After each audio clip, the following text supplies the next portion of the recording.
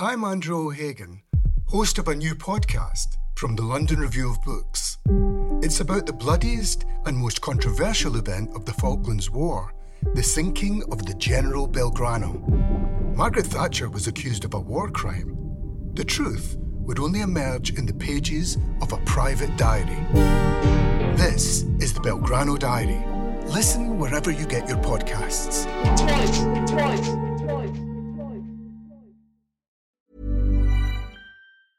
Ever catch yourself eating the same flavorless dinner 3 days in a row?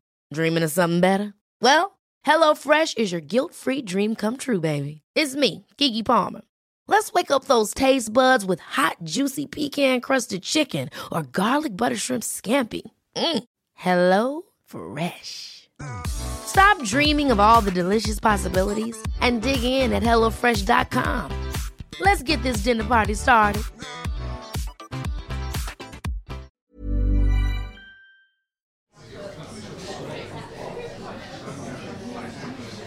Welcome to the London Review Bookshop.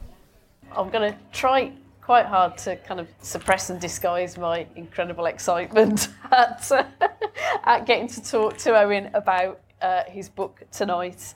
I was just saying to Owen just before we came up here that as soon as I saw the cover, the beautiful cover of this book, and found out that the title was Trans-Europe Express, I thought, this is literally the book of my dreams. This is the book I've wanted to read my entire life. So it's a fantastic book. It's also a very sad book, I think, and I want to talk to Owen somewhat about whether he thinks it's a sad book, and if so, in what ways it's sad, and whether there are any kind of grounds based on his extensive travels to be kind of less sad, really, about the situation that we're in and the situation we might be faced with in Europe. So I guess I want to start really by asking you really, would you say this is a book about the failure of everything we've come to regard as common sense in the last 40 or so years? Or rather than regard as common sense, we've been encouraged to regard as common sense in the last 40 years or so. Yeah, although I suppose it's different common sense depending on where you're standing. And part of it is about the way that what's common sense in Hamburg can look enormously radical in Liverpool in terms of things like city planning. In terms of like where people think they stand politically, I think actually Liverpool's probably the more radical city. But in terms of like what the city government does and what it's allowed to do, it's it's very difficult to do anything really, other than like go around the world selling it to property developers. There was, so it sort of started off sort of being interested in the sort of European, sort of Northern European common sense, and this kind of idea that I think a lot of people have, that over there was still this sort of surviving social democracy that was wonderful, and up to a point, this is true, but I sort of was sort of keen to find out where that point was, right? And sort of what the sort of neuralgic point was there, and I think there's a certain, sometimes it's smugness, but sometimes it's a sort of belief that this is really the best we can possibly do, which I think is sometimes depressing in its own way, although it was quite hard to find sort of recently built landscapes that were as bad as those in the UK anywhere outside of, I think, Russia to a degree. And even Russia in the last couple of years has got a lot better. So, yeah. And you're not just talking, obviously you're not just talking in architectural terms, you're talking in terms of civic planning, civic resources, what is made available to people to live their lives in a pleasant or productive or healthy. And they sort of intersect all the time in a way that could probably be quite sort of slippery. There's probably times when the reader would sort of notice that a sort of fact is followed by prejudice. And architecture and politics and city planning and so forth needs being.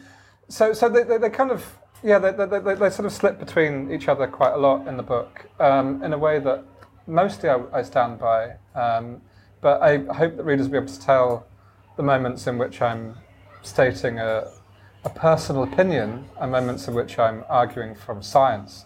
The stuff on Paris in particular seems to have annoyed some people, but that's their problem. So it sort of deals with the effect or lack of effect of city planning on the sort of ease of walking through a city or experiencing or sort of just enjoying it as a thing, and sometimes in a possibly touristic way, and sometimes simply in terms of a sort of what a place would be like to live in, and the kind of the role that things like housing and mobility and just simply the design of streets works within that. With the exception of London, this is a thing that's done appallingly badly in Britain. Mm-hmm. If you've ever had the misfortune of trying to cross from one end of Leeds to the other on public transport, and Leeds is a big city. It's a city of like about 750,000 people. In terms of its size, its history, its architecture, its wealth, it should have a metro. Yeah. And it literally went to the Treasury under Gordon Brown to ask for a tram and was refused. Yeah. So things like this, which are just ludicrous. A city that's it's twinned with Lille, which is three times smaller and has a metro and a tram, and just little things like that. But then you sort of realise that these sort of places that would seem to be working so much better, that perception is not one that they particularly have a lot of the time, which sometimes is just moaning. I mean, the amount of times I've spent kind of talking to Germans who don't seem to understand quite how bad British public transport is. Mm-hmm. I remember someone saying, yes, well, it may be true that the Stadtbahn in Düsseldorf, runs all night, but the one in Essen stops at midnight. I was like, mate, if you think that the equivalent of Essen would have a U-Bahn, in Britain, if you even suggested it, they would laugh you out of town. So a lot of it is about that, and about that kind of fact that the places that seem to work better don't seem any happier about their politics. And there's a sort of similar shift to the political right into a kind of paranoid nativism, even in places like Vienna, which are full of the things that I suppose someone who regarded themselves as a social democrat in Britain would desperately want. They still have all of their social housing, and it's still really good. Yeah. They have, in a city the size of Birmingham, they have incredibly extensive public transport network. All of these sorts of things that, the pleasure of walking around the streets there is vastly higher than that of a city of the same size in Britain. And yet, I mean, maybe not in Vienna as much as in other cities in Austria, but there's, a huge shift to, a party literally founded by SS officers. A lot of things you can say about UKIP, but at least it's not that. So the sort of strange thing of finding that these differences actually seems to make fairly little difference to people's politics was a sort of unpleasant surprise. I guess that's what I mean, really, about my takeaway emotion from reading the book. What was sadness, really, of understanding, and I think you interrogate this to a very, very, emotionally powerful degree, the extent to which we, I don't know, 50, I don't know, wherever it was, 51.9% of it, Britain voted to leave this organisation that appeared to be, to some people, to its more vociferous defenders, to enable things like fabulous public transport and better public, better public resources, and the idea of cooperation and so on. And yet, even having those things doesn't prevent the same kind of drift towards resentment and extreme disillusionment. Yeah. I mean, what was the place? Was there one single place that seemed to kind of sum up the grimness of the current European political situation to you better than any other place? There was originally a chapter on Budapest which I cut for almost exactly this reason, because it was just so relentlessly negative. Right. Think, what's in this book? You see, you've been to so many places you can't even remember. There's fairly few places that I regard as bleak as such, although Madrid comes close. Skopje, actually. Skopje is a fabulous example. Jesus Christ! Can I just tell the audience that what Owen has, but there's loads of really, really good pictures also in the book, as well as really good writing. But the one kind of The one picture I wish I'd never seen, but unfortunately you've put it in your book, so I'll never be able to unsee it, is a billboard along a roadside in Skopje. It's not a roadside, that's the central railway station. Oh my Gideon. Okay, that makes it even worse. Okay, railway station, billboard, written in English. It's a picture of a cut-off, semi-decapitated woman straining out of a very small bikini. And it's an advert for a Macedonian radio station. And then written in English next to it, really big hits. And that kind of, I mean, you say in the book yourself that Macedonia is a place that had absolutely wonderful modernist architecture from the 1960s after a very extensive earthquake in the 60s, and cooperatively, not just European designers, but designers and architects from around the world and governments from around the world all basically donated a designer, didn't they? Or donated a design to rebuild Skopje. A lot of it was very, very beautiful, but Skopje decided in its infinite wisdom to Europeanise itself by rebuilding a lot of the old Skopje Old Town? Well, one of the buildings, which was the National Theatre, was an original building, and the rest were sort of variations on a historical theme. Right. But they were buildings that had never actually been there. So they started with a real reconstruction and then had kind of fake real reconstructions. Well, so it started with a real fake and then had fake fakes. So how many posts of postmodernism is that? 17th to the 17th. It's tragic that to the power of postmodernism to the power of 17. It's a shame Sean Baudrillard never got to go around there in a gold lame jacket, or go around there dressed as Alexander the Great. The story with that actually is that antiquitization. So they were kind of we're the capital of Macedonia, and Macedonia is obviously the heart of the Macedonian Empire of Alexander the Great and so forth. But all of our actual historical monuments, at least in Skopje, come from the Ottoman Empire. Right. Which we associate with the Albanians, who make up about a third of the city. Right. And it's literally on the other side of the river. And it wasn't caught up in the wars in the early 90s, but it had been tense at various points, and there was a very, very brief war at one point. In order to kind of create that, and also in order to kind of prove to Greece that it really was Macedonia, that they then sort of built all of these kind of ideas of the kind of antique city that it never actually was, which then crowd out both the modernist city built in the 60s, but also built very deliberately to crowd out the minarets of the real historic city. Right. So, as well as sort of being obscurantist, it was also sort of fairly kind of racist. Yeah. So it was, it was the guy behind it, who was the leader of the then ruling party, has just been jailed for 2 years. For building really bad buildings. Partly for building really bad buildings, but also for the amount of kickbacks he got when he was doing it. Right. They had a revolt there a few years ago. No, I think last year actually, where one of the major kind of things was people kind of throwing paint at these new buildings and monuments. Right. And the new government that was recently elected there, very narrowly, in fact, has started to take some of these things down. Right. But it was what kind of interested me in it was a sort of a weird sort of refracted sort of Disney version of what had happened in the 18th and 19th century, what had happened to Edinburgh or St. Petersburg when they tried to make themselves look like ancient Greece, or what happened to Athens when it tried to make itself look like ancient Greece. Because, of course, Athens had been an Ottoman city at that point for hundreds of years. Yeah. And most of those monuments were being used for completely other things. Mm-hmm. There's a great story in Barry Bergdahl's book about 18th century architecture about, the Scottish architect James Athenian Stewart, going around doing these kind of drawings of the great monuments of Athens, and paying someone to demolish their house. Your house is in the way of the Temple of Olympian Zeus. I can give you loads of cash if you'll let me demolish your house so I can draw this useless colonnade that's behind it. And then the kind of process in the 19th century under first German and then Greek architects of sort of trying to make it look like the city that it hadn't been at that point for about 2,000 years. Yeah. And so Skopje was doing that. It was trying to do that.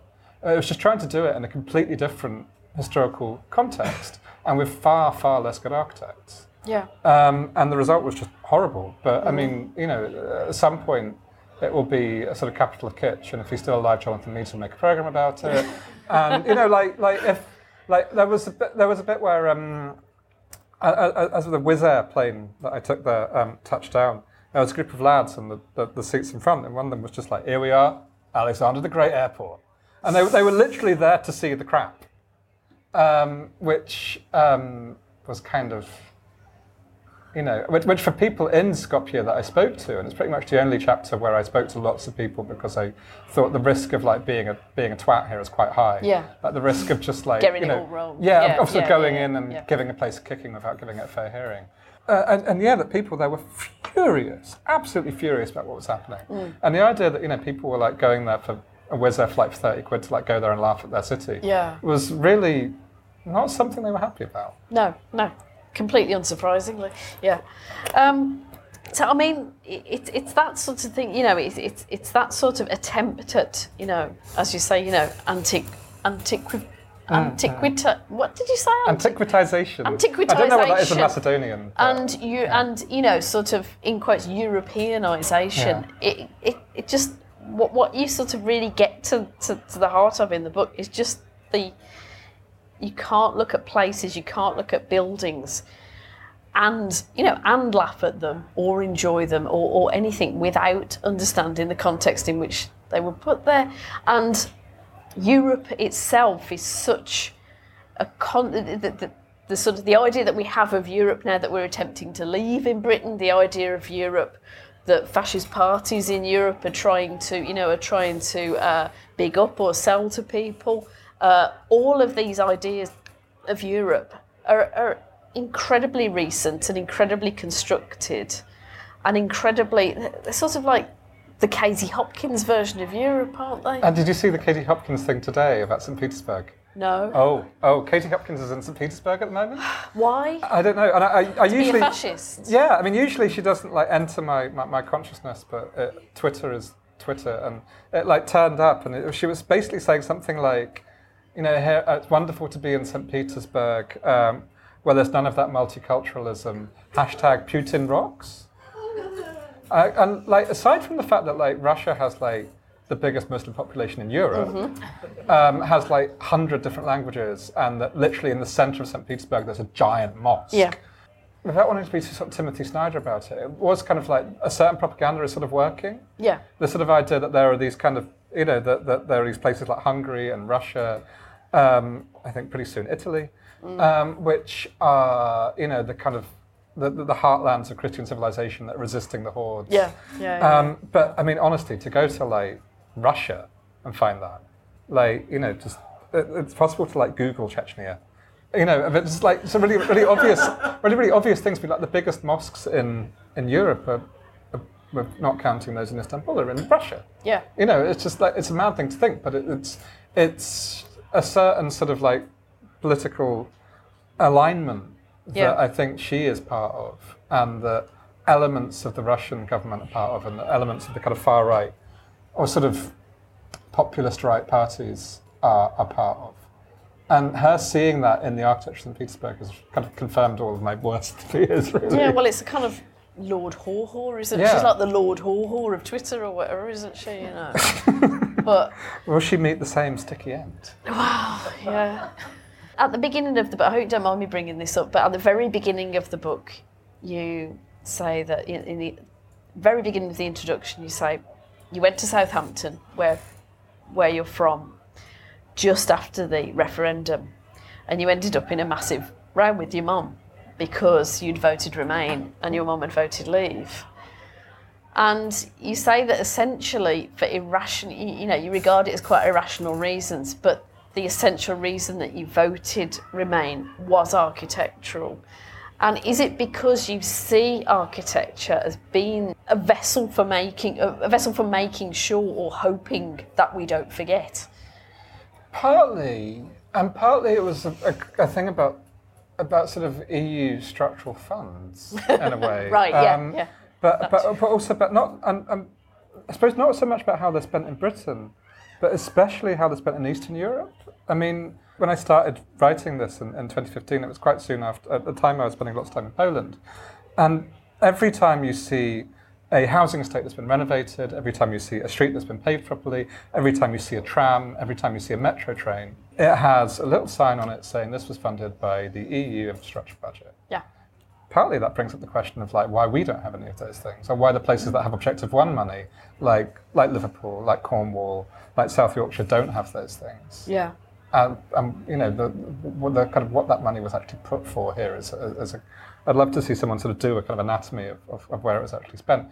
So partly it was just like, you know, you go to places in the EU and cities are better, which I think it's like one of my least controversial opinions, really. And also that they had been a restraint in some places on the kind of inclination of their elites to destroy all of the public sector. Yeah. The kind of more I got into writing the book, and the more I sort of travelled and the more I read, the more I decided my mum was probably right, although I've not told her this yet. Insofar as there's always a trade-off. And so with the Polish example, you could say, yes, they know that like if there's a tram in Radom or Olsztyn, it's probably, you know, funded by the EU. But at the same time, if there's a factory in Radom or Olsztyn, it's probably owned by a German company. Yeah. And these are inextricably linked, and people see them as linked. There was always that thing when people were kind of going to Cornwall or South Wales and going, but aren't you worried about the fact that all your Objective One money is going to go? That they felt it was kind of a sop. Yeah, you know, the sort of feeling and charity. Yeah, exactly. To a degree. Yeah. And of course, the big example of that, because Eastern Europe is, I think, by and large, you know, I mean, people there can sort of talk about the things that happened to get them into the EU. They all went through very, very harsh austerity to get into the EU. Yeah. But after they got in, they were then the recipients of massive quantities of structural funds. But the place where you can see the problem isn't Eastern Europe, but Southern Europe. Right. Greece being the obvious example. But also the kind of way that Spain and Italy have been treated, the way that Cyprus was treated. That there's the relations there have become increasingly just, I mean, in the case of Greece, quite openly colonial.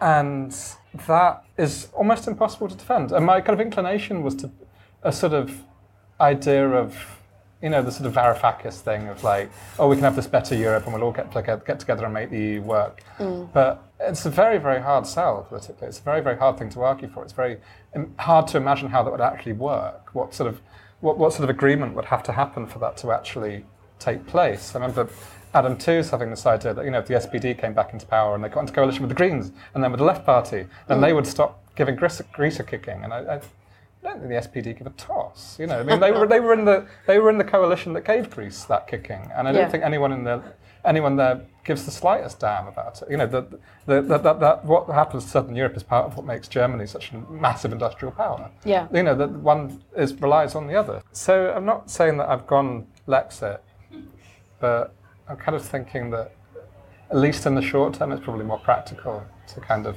try and do something outside of it.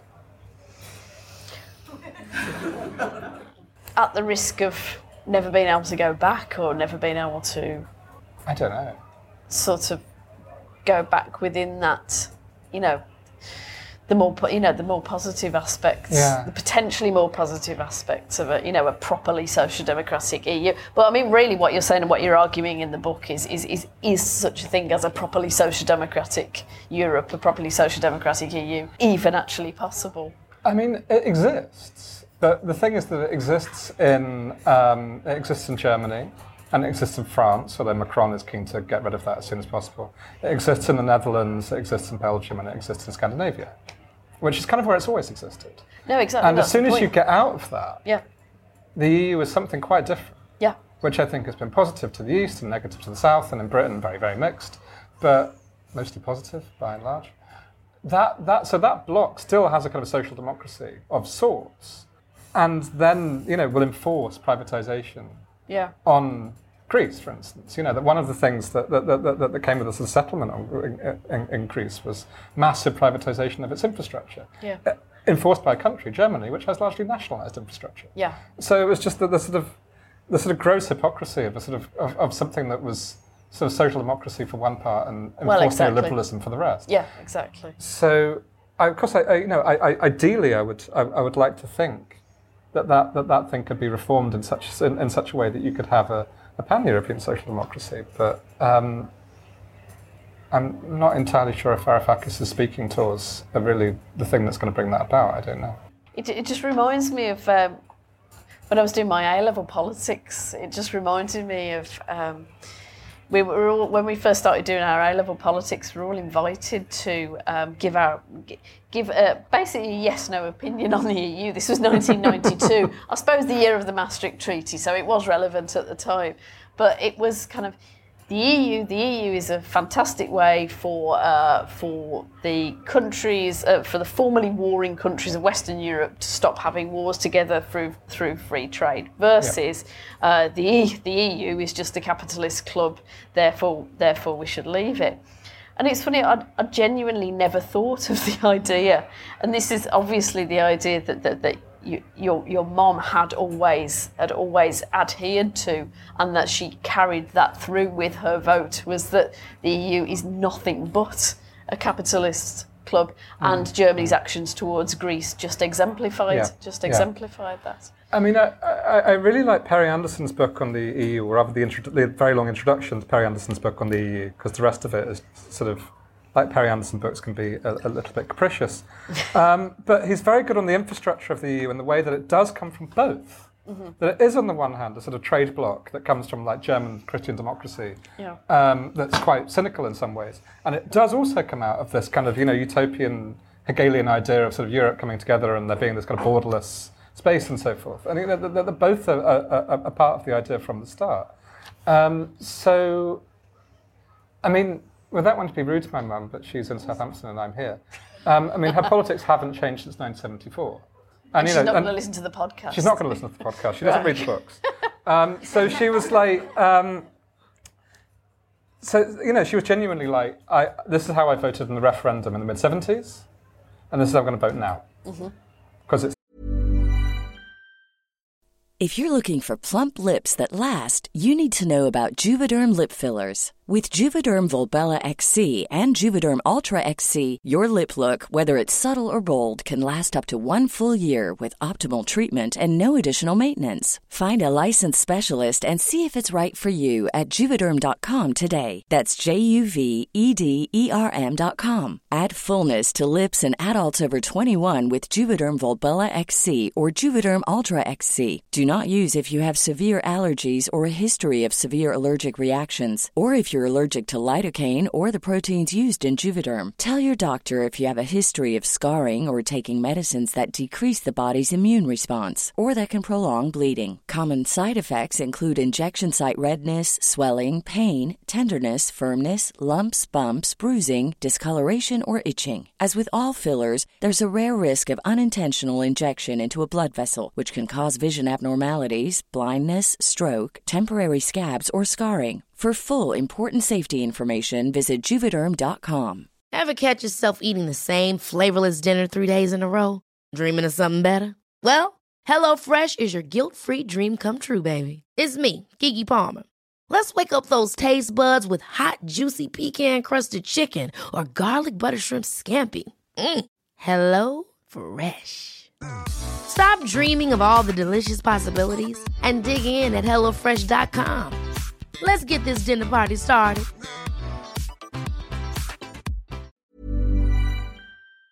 Not changed. And Thatcher's opinion did change. And that's one of the things that was, made the Tory party kind of fall apart in the early 90s in the way that it did, is the fact that Thatcher and people like her on the Tory right campaigned for the European Union in the 1970s and for joining the European Union in the 1970s.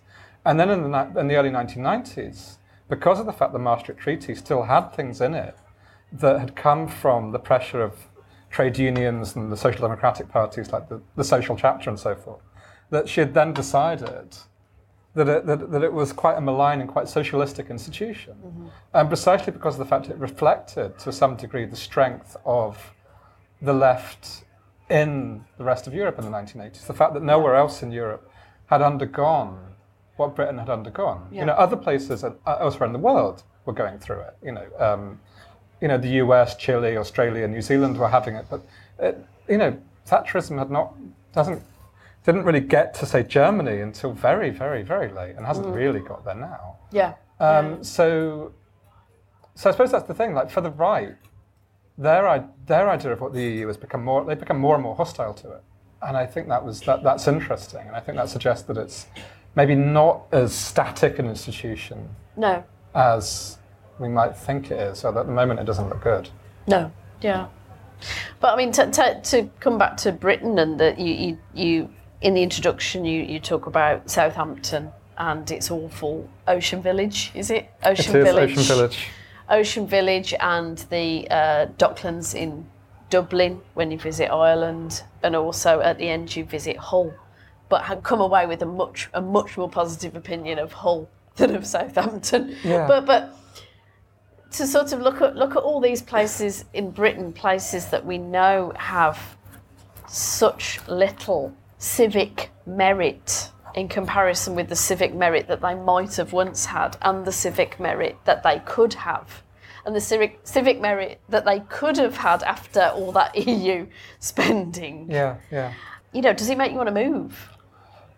No. I mean, it probably should, but I mean, the closest I ever got to moving to anywhere else in Europe was nearly moving to Poland when my rent got hiked. And that didn't happen because I signed an advance for a book instead.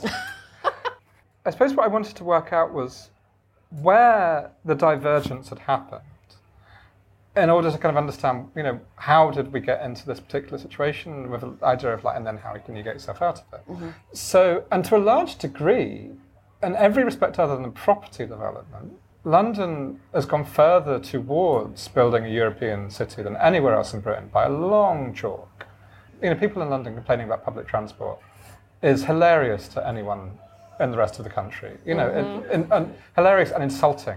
But also the thing that you get quite a lot, and I ramble if I get too caught in this, but that I've found, at least when talking to Brummies, obviously you're an exception, but when you even say, every city the size of Birmingham elsewhere in Europe has a metro. We don't need a metro. We've got the buses. There's this kind of why would we want a metro? Us, little us. We're just like a village. Yeah. So I kind of wanted to the kind of moment where I wanted to work out what had happened was mainly in the last section of the book, which is about the North Sea and about cities that border the North Sea. Yeah. And particularly by comparing Hull and the Netherlands. Partly because of the fact that it's quite Dutch. And they face each other. And at the time it was the capital of culture thing was happening. And they had a whole sort of exhibition about Rembrandt in Hull. And don't laugh, he was there.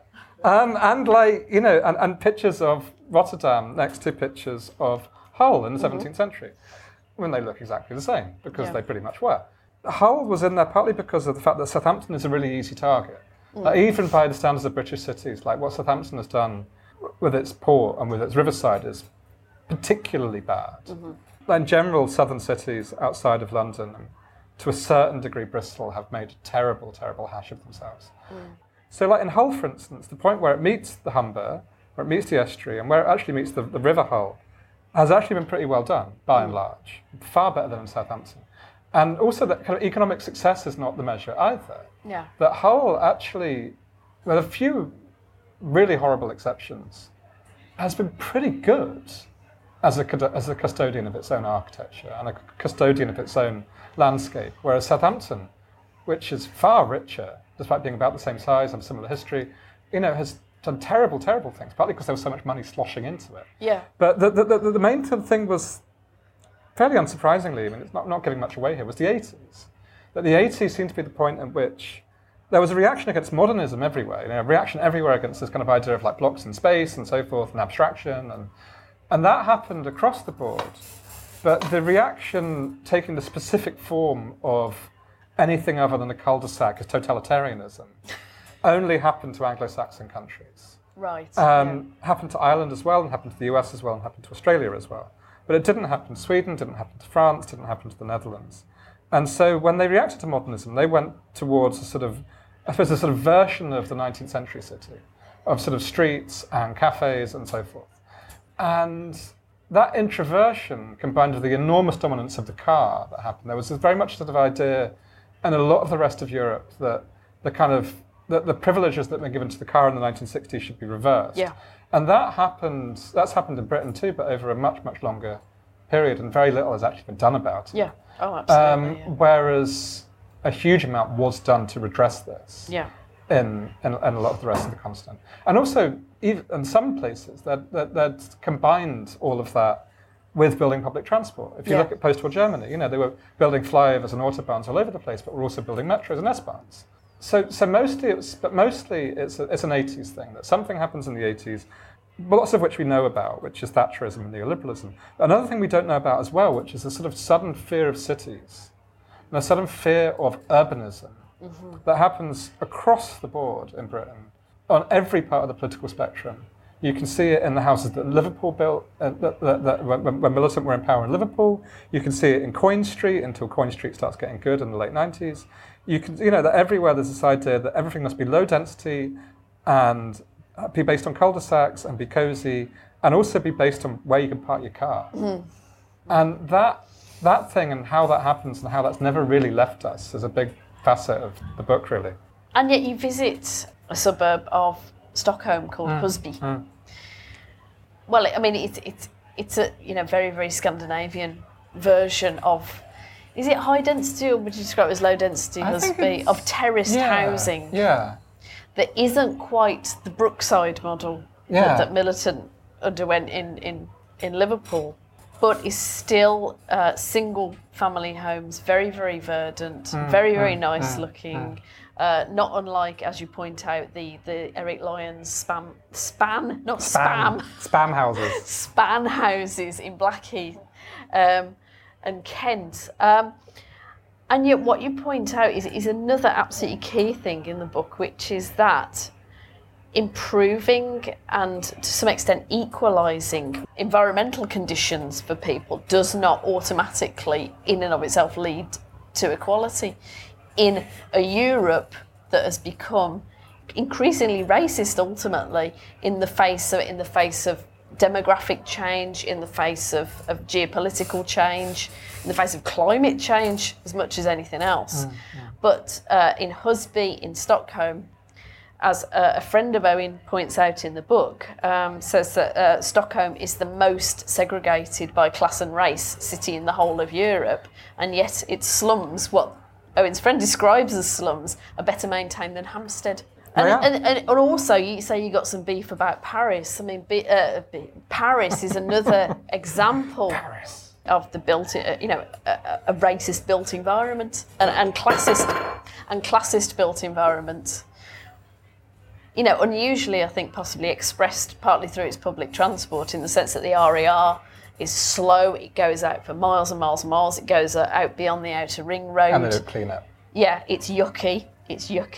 And it takes 90 minutes to get from one end of the RER into the centre of Paris, whereas the metro just whizzes you around, newer trains and so on, and is generally for the posher, whiter people within the inner ring road. Yeah.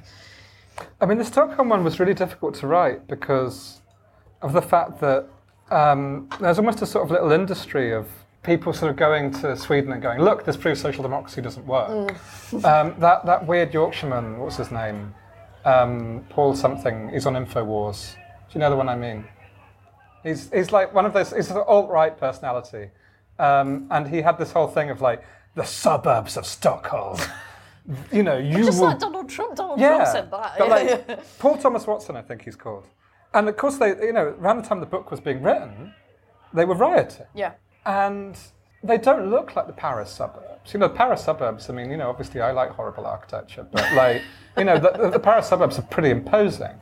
Whereas the suburbs of Stockholm are lovely. They are so nice, outrageously nice. Like Husby, people were talking about Husby, it's like, Husby is one of the worst.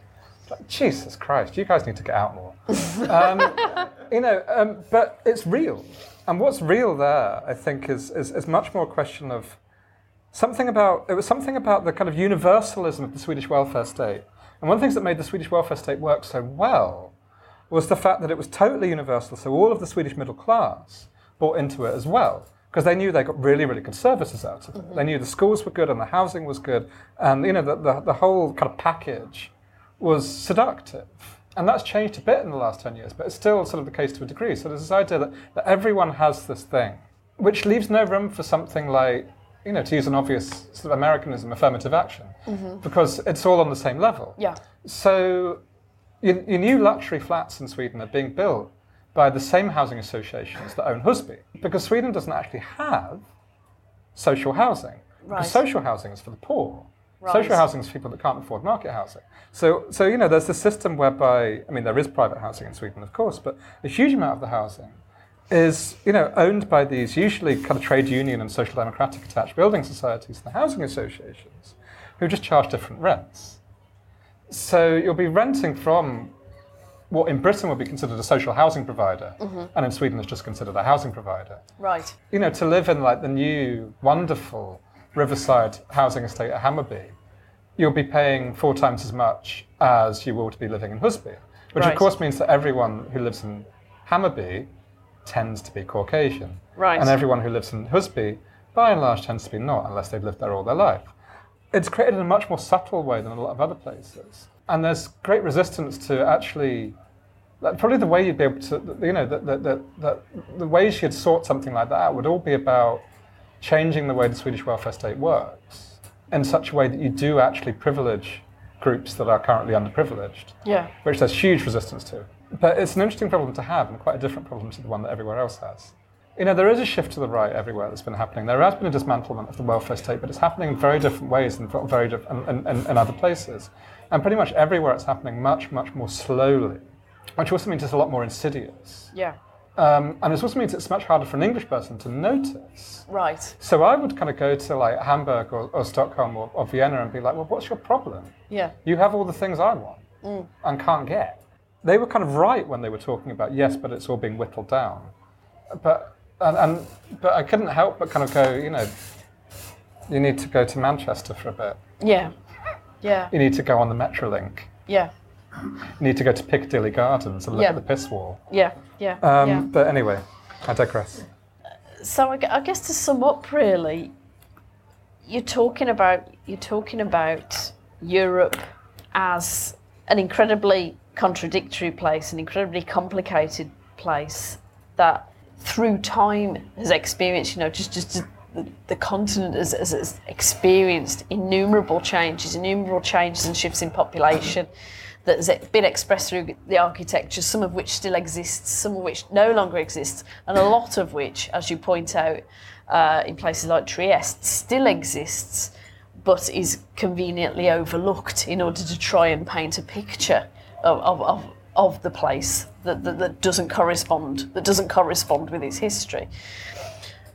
In that sense, can somewhere as contradictory and as multifaceted and as different and as always changing as Europe hold together? Is it stupid to expect it ever to be able to hold together for long periods of time?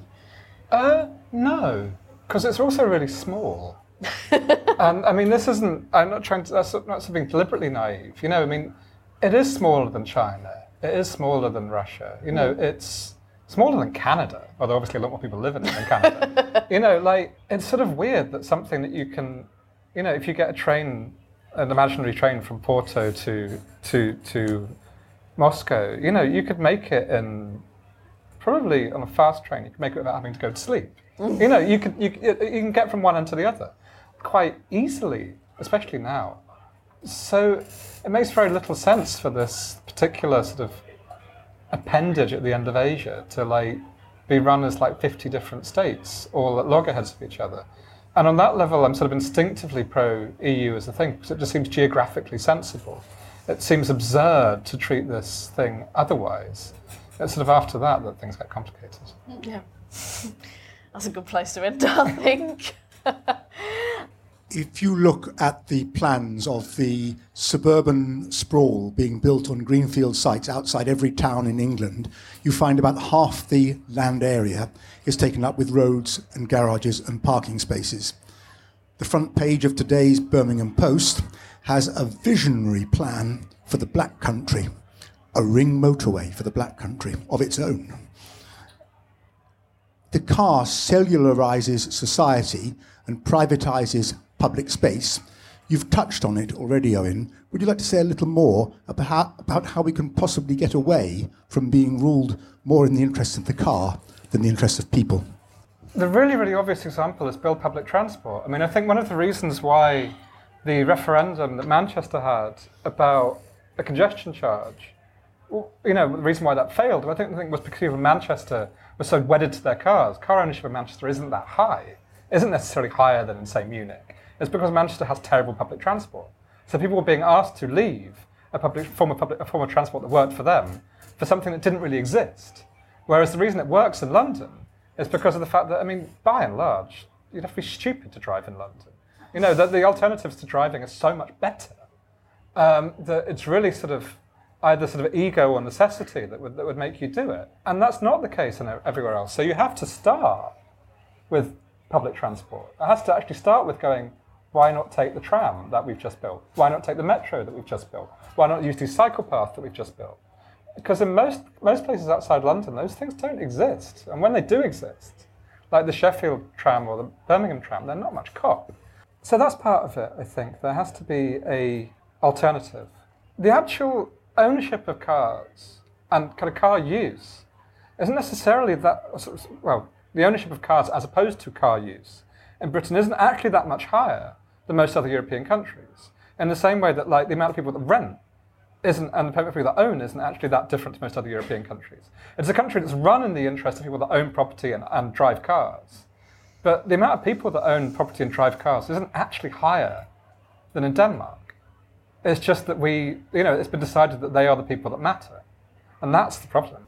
So political decisions are always skewed in that direction, which makes, like you say, the Metrolink, for an example, appears from the outside to be quite good until you actually have to use it. Or By change which on point, it. it's expensive, it's very, very slow.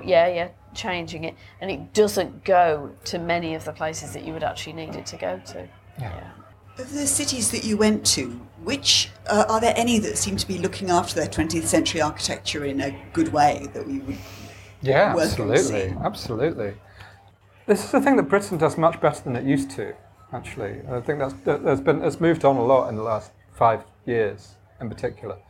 I would say pretty much everywhere looks after it well, apart from Russia. And even, again, in sort of Russia outside of Moscow and St. Petersburg, where they do look after them now. I think there was a sort of nadir in the 90s of those places, of their sort of reputation. And Berlin did things that I don't think Berlin would ever do now, like demolishing the Palais de la République. That was a decision made against the wishes of lots of Berliners anyway. But I think now it would simply not be made. I'm building a kind of rather Skopje-esque replica of the palace there. That wouldn't happen now, I don't think. I think everywhere there's been a sort of a shift towards appreciation of that, which is just the passage of time and fashion, I think, by and large. What interests me quite a lot in a lot of Eastern Europe is that they're actually quite good at conserving their mass housing and not covering it with stuff that goes on fire. But, there's been a very large and EU-funded programme of renovating panel housing in Poland and the Czech Republic and Slovakia and Hungary, which has been good. And this is housing that for years people were like, this is the worst housing that's ever been built ever, and it must be demolished because it's like concentration camps, or all the sort of stuff that people used to talk about. And now it's actually hard to distinguish them from the new flats that are going up. I wondered if through your interviews or by any other means you'd kind of done a comparison of the extent to which people identify as European, sort of across the different countries, and whether you notice any changes and trends in that. No is the easy answer to that, but I think sort of just very anecdotally, I think the places that think of themselves as most European are those that are now considered to be the sort of difficult, maybe anti-EU populist places like Hungary and Poland. No one thinks they're European as much as the Poles do. They're utterly committed to this. And for them, it's almost sort of like we are Europe rather than Brussels, or we are Europe rather than like London or Paris or these other cities that are sort of decadent and multicultural and whatnot. It's us, we the people that, that beat the Turks at the Battle of Vienna. That's what Europe's about. And that is also what Europe's about. So it's a sort of good reminder when people do this kind of like, I feel very European. It's like, so does Viktor Orban. That Europe always has that other meaning. I think it's only in Britain where the idea that Europe is somewhere else is common.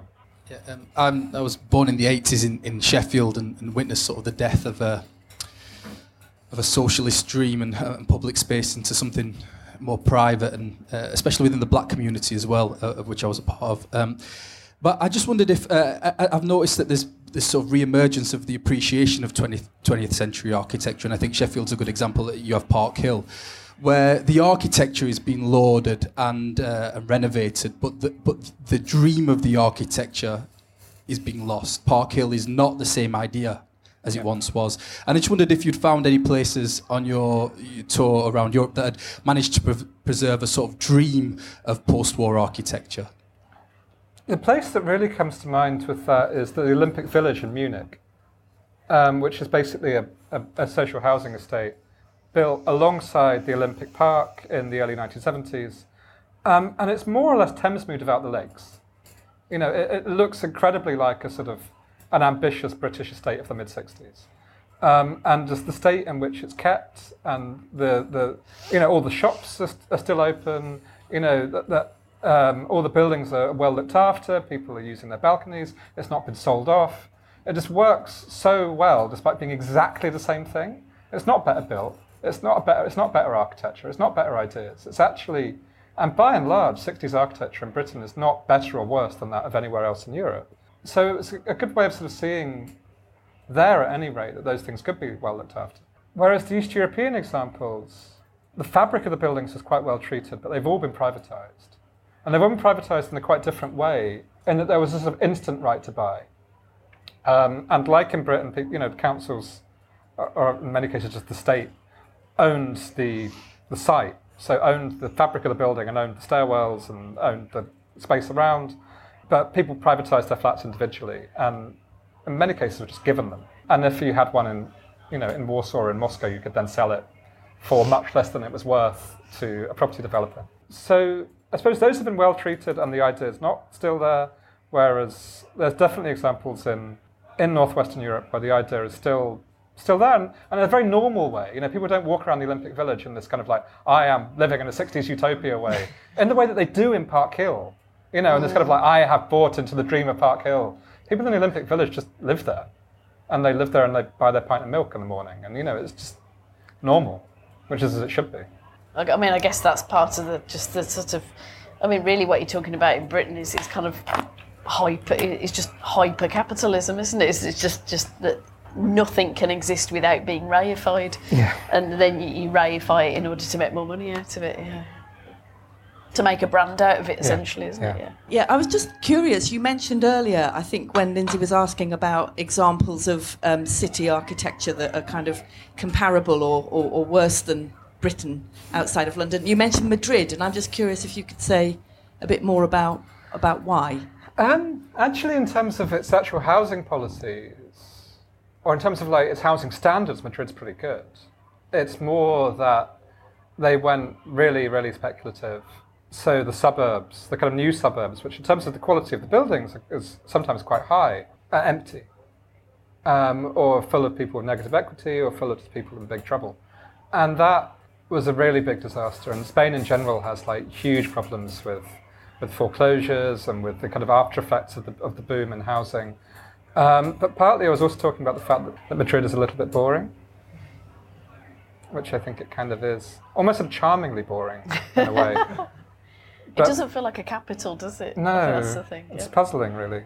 I quite liked it, actually, but I did find it puzzling. I know what you mean. Barcelona feels more like the capital, doesn't it? Yeah. Well, I've not been, but I presume so. Right. You've been to all these places. You've not been to Barcelona. Typical Owen, that is. Right. So I think that's it. Yeah. Thank you.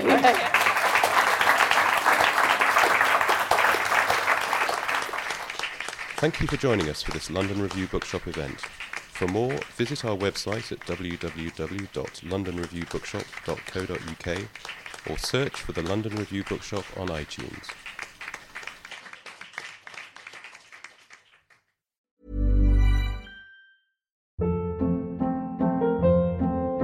Hold up. What was that? Boring. No flavor. That was as bad as those leftovers you ate all week. Keke Palmer here, and it's time to say hello to something fresh and guilt-free. Hello Fresh. Jazz up dinner with pecan-crusted chicken or garlic butter shrimp scampi. Now that's music to my mouth. Hello Fresh. Let's get this dinner party started. Discover all the delicious possibilities at HelloFresh.com.